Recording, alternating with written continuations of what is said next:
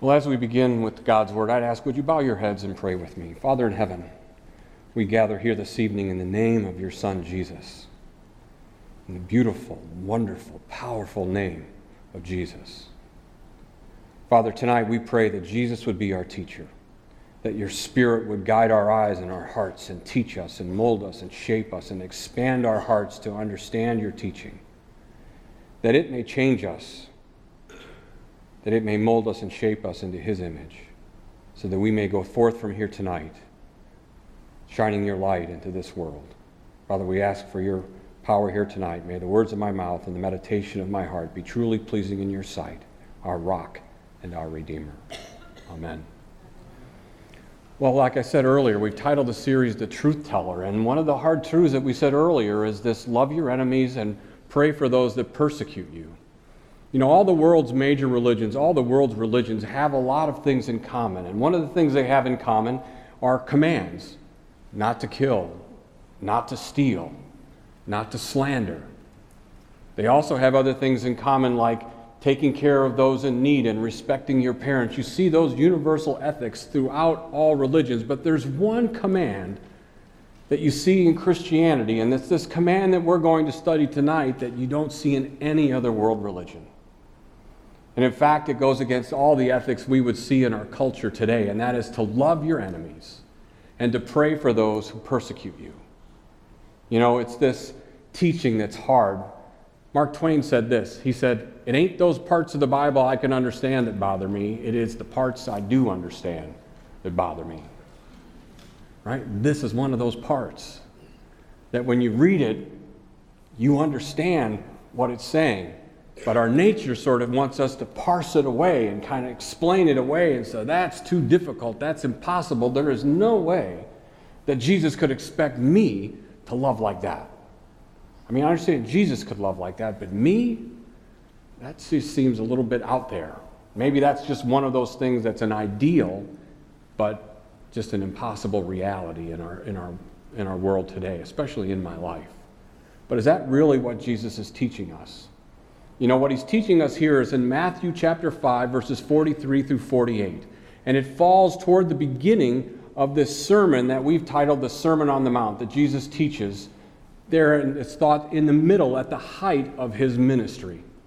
Jesus is teaching his disciples or his apostles. They have been following him, and he is speaking to them, but there's also this multitude of disciples, but also there's this large crowd that is gathered to hear him teach. And so Jesus has several audiences in mind. He's teaching to his disciples, but he's also teaching to the crowd. And so as we gather here tonight as his disciples, if you call him Lord and Savior, you are in that crowd that Jesus is teaching. And if you have yet to see and understand and believe Jesus as your Lord and Savior, you are also in the crowd. These words are for you as well here this evening. But to understand the text that we're going to teach tonight, this hard truth of Jesus, we really need to understand this entire sermon. So I'm glad we have a lot of time tonight to look at this entire sermon. We're going to try and do it really quickly. So that's my promise to you, is we're going to try and do it quickly. And the way we're going to do is we're going to divide it. We're going to use this outline that Justin gives us in his commentary on the book of Matthew. And he gives us a really good commentary on this Sermon on the Mount. And he divides it this way. He says in verses 3 through 12, starting in chapter 5, that this is the blessings. You know, you hear it as the Beatitudes, right? You've heard it referred to as that. There's also the second division, which is the calling, which our text tonight falls in the middle of. You see the calling as Jesus calls his disciples. You see that in how they're to live in these texts. And then the final division comes at the end of chapter 7, which he's entitled the warnings. And those warnings are for those that hear these words and do not put them into practice. There's also warnings for his disciples as they go forward, the pitfalls and the things that they're going to encounter and the false teachings that they've already encountered. But believe me, there are going to continue to be these pitfalls and opportunities to stray away from the teachings of Jesus. So there's warnings for his disciples. There's also warnings for those that are not yet disciples. And so that's how he divides this text. And he says we must understand this sermon. And to understand this sermon, we best need to understand the beginning of the sermon. the blessings. He said it's in the blessings, and I agree with him, that is the key to understanding the entire sermon.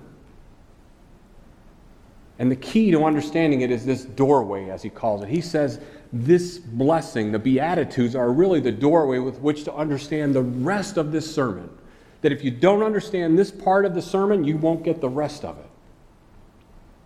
And he really says there's a doorway to the doorway. And that doorway, he says, is verse 3. Verse 3, blessed are the poor in spirit, for theirs is the kingdom of heaven. Now, to understand why he says this, we look at the words there in that first line, blessed. Blessed there can also be translated as saved or redeemed.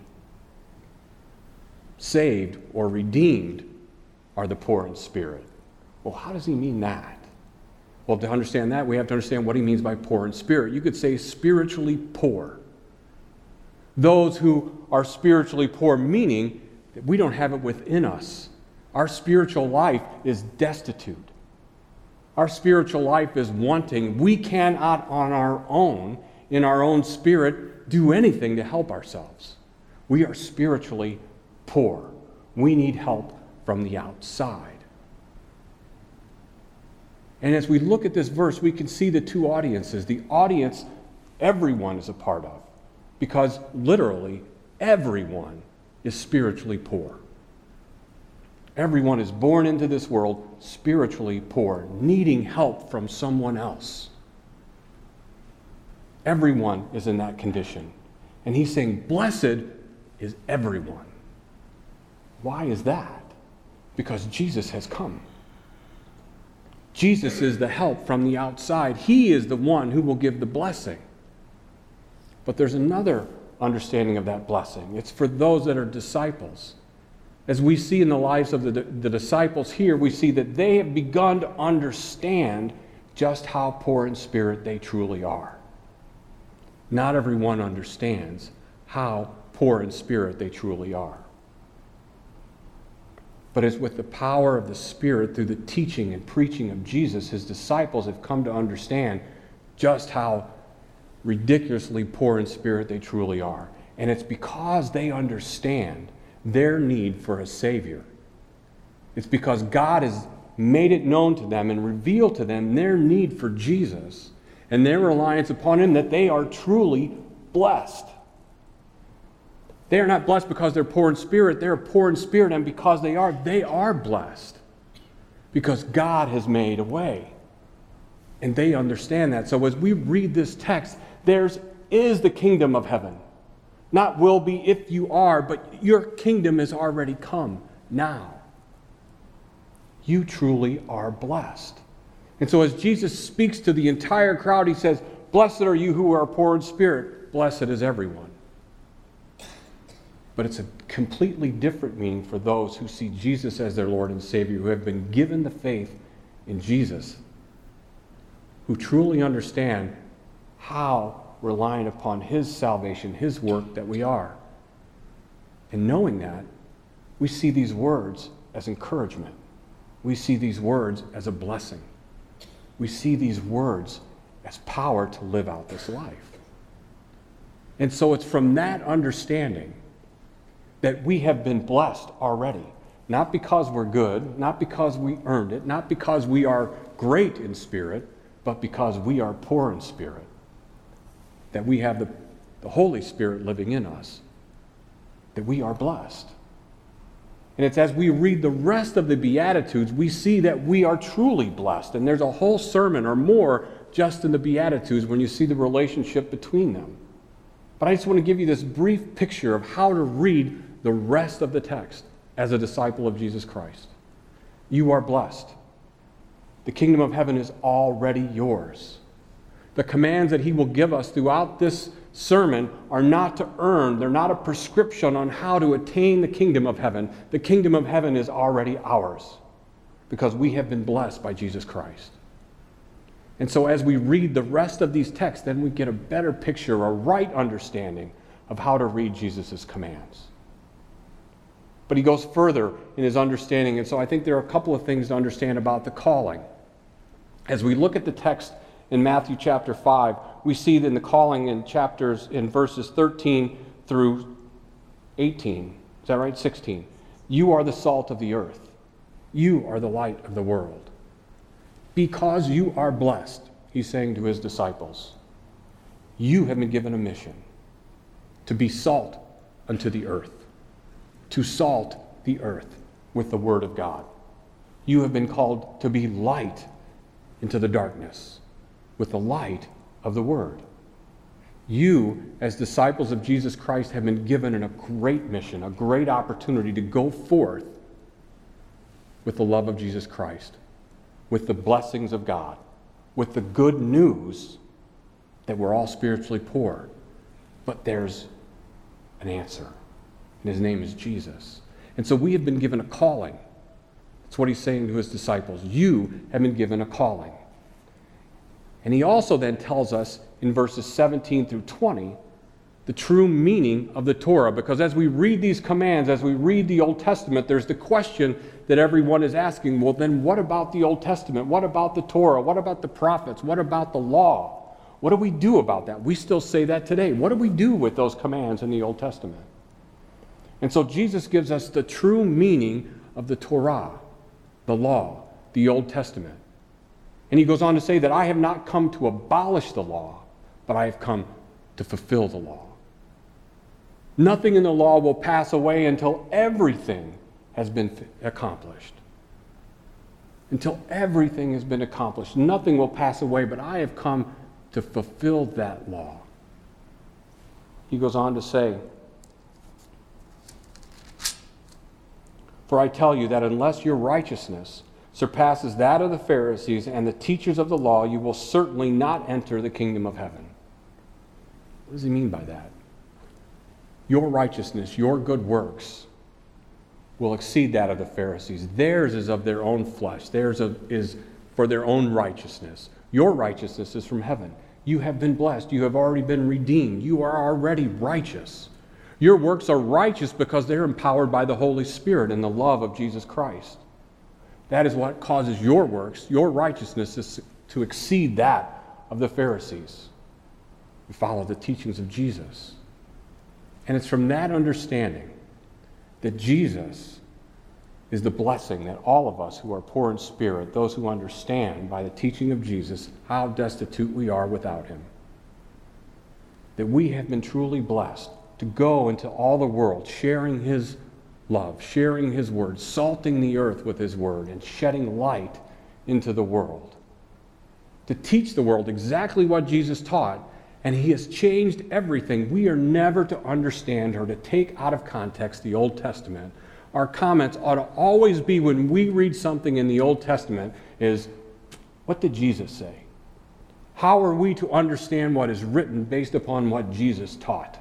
We cannot take a command in the Old Testament apart from what Jesus said. When we do, we make the same mistake the Pharisees and the scribes did. Jesus taught with authority, and he's teaching us, and he's taught them, and he's teaching everyone that all authority has been given to him. He teaches with the authority of God. You are never to understand the law and the Torah apart from Jesus. The Old Testament makes absolutely no sense without Jesus Christ. And so Jesus has made all things new. Now we have a new way, a new lens with which to look upon the Old Testament, a new way to look at Jesus, at God's commands. And so then he spends the next verses explaining those commands and expanding upon those commands, teaching the true meaning through Jesus' eyes what these texts mean, which brings us finally to tonight's text, starting in verse 43, where Jesus says, "You have heard it said, love your neighbor and hate your enemy." Have you ever read that and thought, where is that written? I don't ever remember reading that anywhere. And the truth is, you haven't read it in the Bible, other than right here. He says 6 times up to this in all the commands that you read before this in Matthew, you have heard it said, it has been said, you have heard it said, you have heard it said, it has been said, you have heard it said. Where is it being said? It's being said by the scribes and the Pharisees. How they're teaching the law. Jesus said, "You've heard it said from the scribes and the Pharisees, love your neighbor, but hate your enemies." And that made sense for them. That's what they taught. They looked down on everybody else. That's when we look at the parable of the Good Samaritan, why we can see that and say there's no way the Samaritan can be good, because we hate Samaritans. And it's okay to hate Samaritans because our teachers tell us we're to love our neighbor but hate our enemies. And that's why the young lawyer said, well then, okay, so who's my neighbor? Who truly is that guy? I know there's a technicality there, so I would really want to understand that. Jesus says everyone. And then he goes on to say, do not seek revenge or bear a grudge. This is the quoting from Leviticus. Do not seek revenge or bear a grudge against anyone among your people, but love your neighbor as yourself. I am the Lord. From Leviticus, it tells us to love our neighbor. But see, they read that verse in there that says, among your people. And they say, well, that's what it means. It's just among our people. But there are plenty of places in the Old Testament where it tells us how to love strangers and foreigners amongst our people that are living amongst us. How are we to treat them? Just like our neighbor. Just like everyone else, we're to love them as we would love ourselves. And so they start to parse and separate these words and make it mean what it doesn't mean. And so Jesus really kind of teaches them back to what the true meaning of the law is. He doesn't just come to tell you the law, he fulfills the law. He shows you how to live. So he goes on in 44, but I tell you, love your enemies and pray for those who persecute you. And just one other note here. As we read these commands that Jesus gives us, they're not comprehensive. Not everything we need to know exists within these commands, and they're not to be taken literalistically. As we read through these commands, we can see that. As we look at this text, just for example, it says, I say love your enemies and pray for those that persecute you.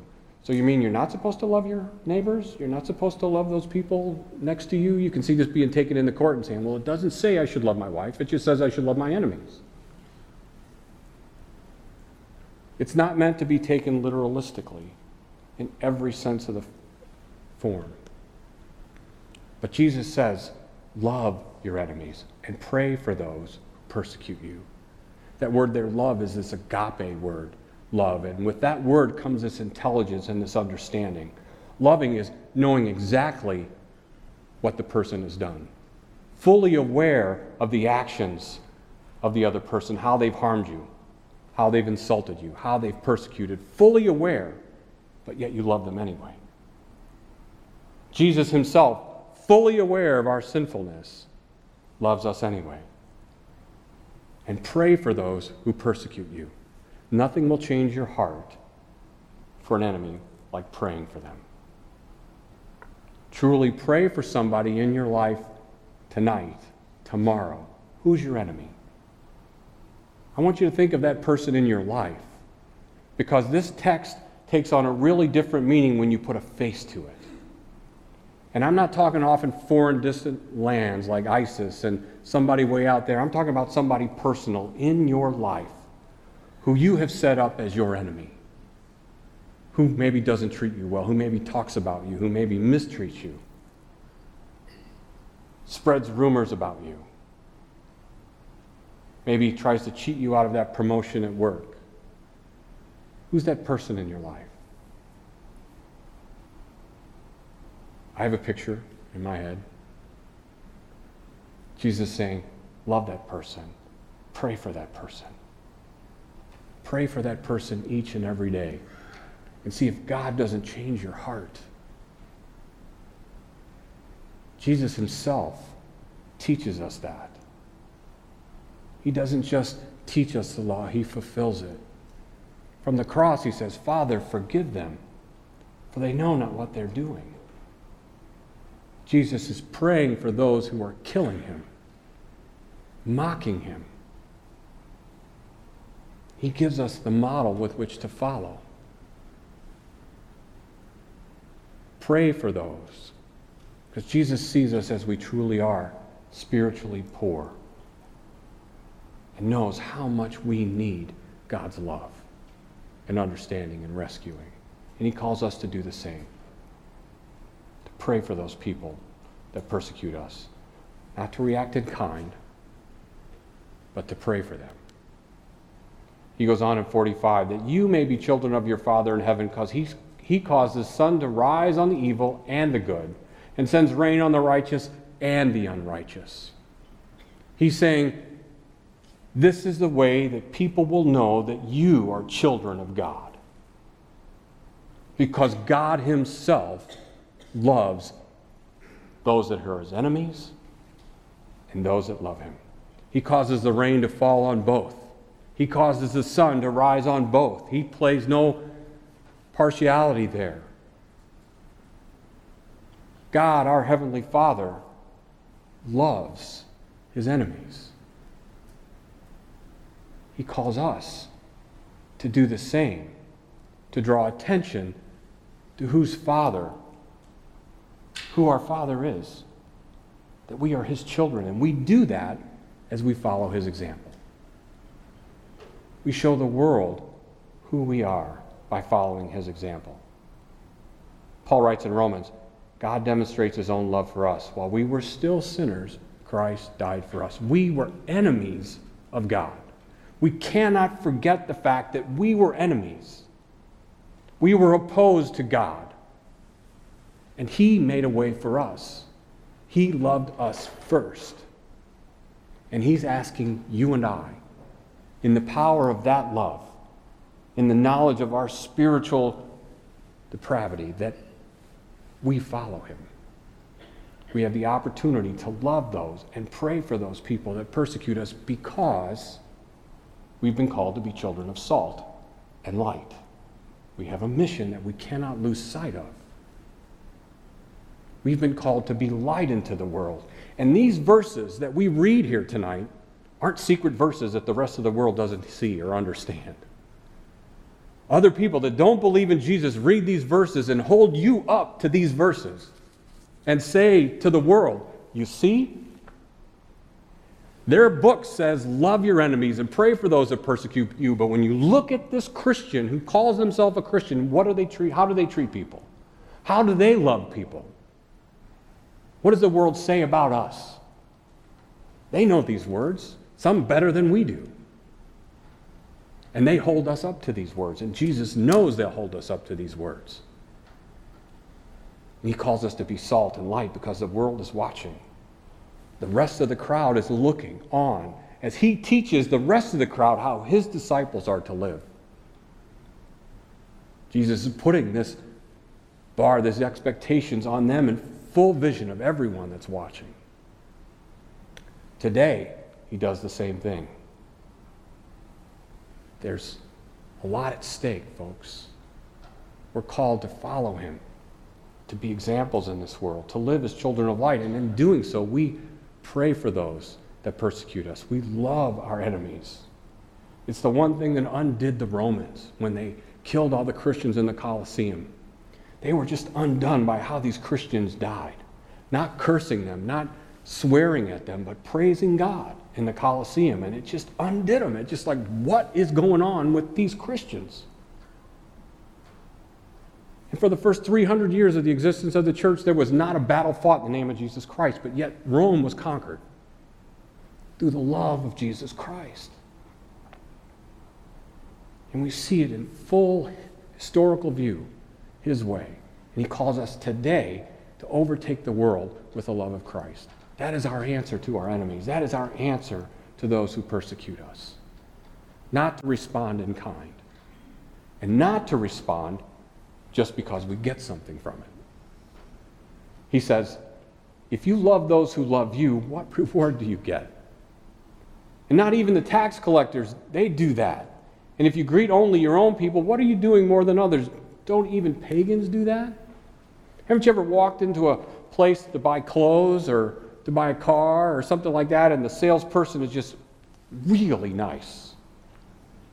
And they compliment maybe your watch or something you're wearing or something like that, and in your mind you're going, yeah, okay, buddy, I know what you're trying to do, right? You're trying to sell me something. That's what he's talking about.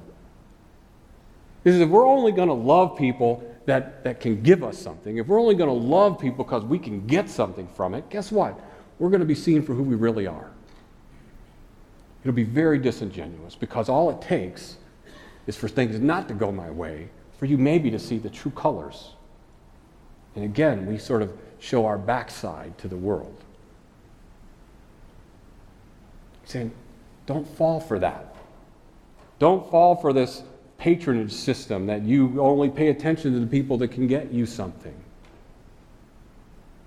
Pray and love everyone, even if they continue to mock you and insult you.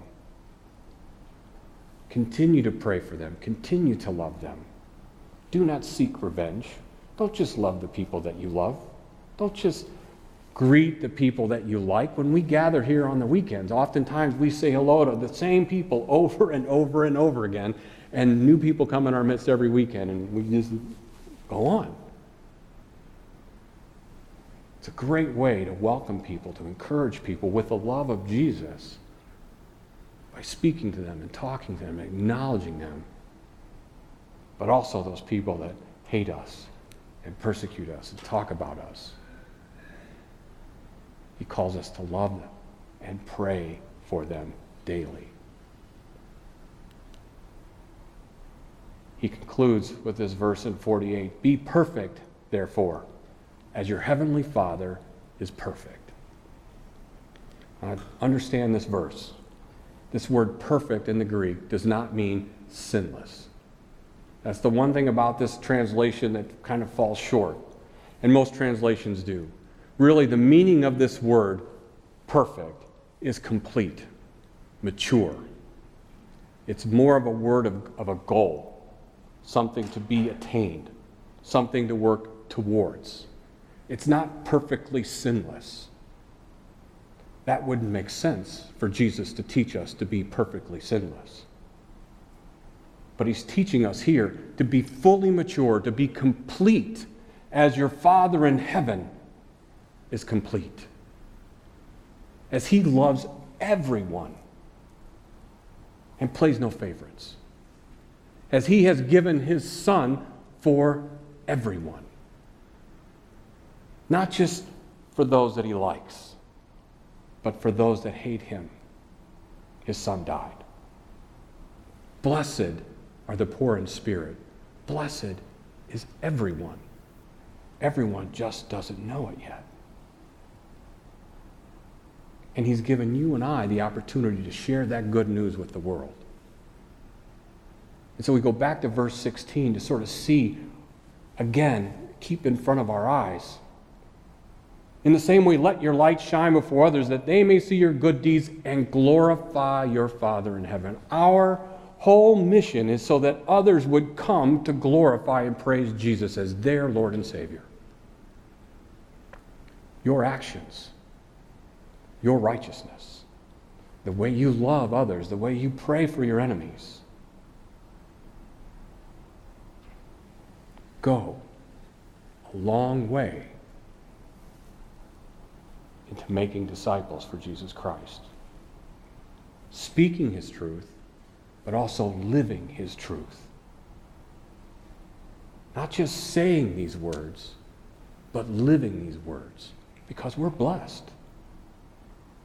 We have truly been blessed. The kingdom of heaven is ours now. And we have the message that the world so desperately needs. And the way we communicate it is with the love of Christ. We answer everyone with the love of Christ. I ask you again tonight, who is your enemy? Who is it that you need to be praying for each and every day so that God softens your heart so that they could possibly hear and see the love of Christ in you? I pray you would love your enemies and pray for those who persecute you. Amen.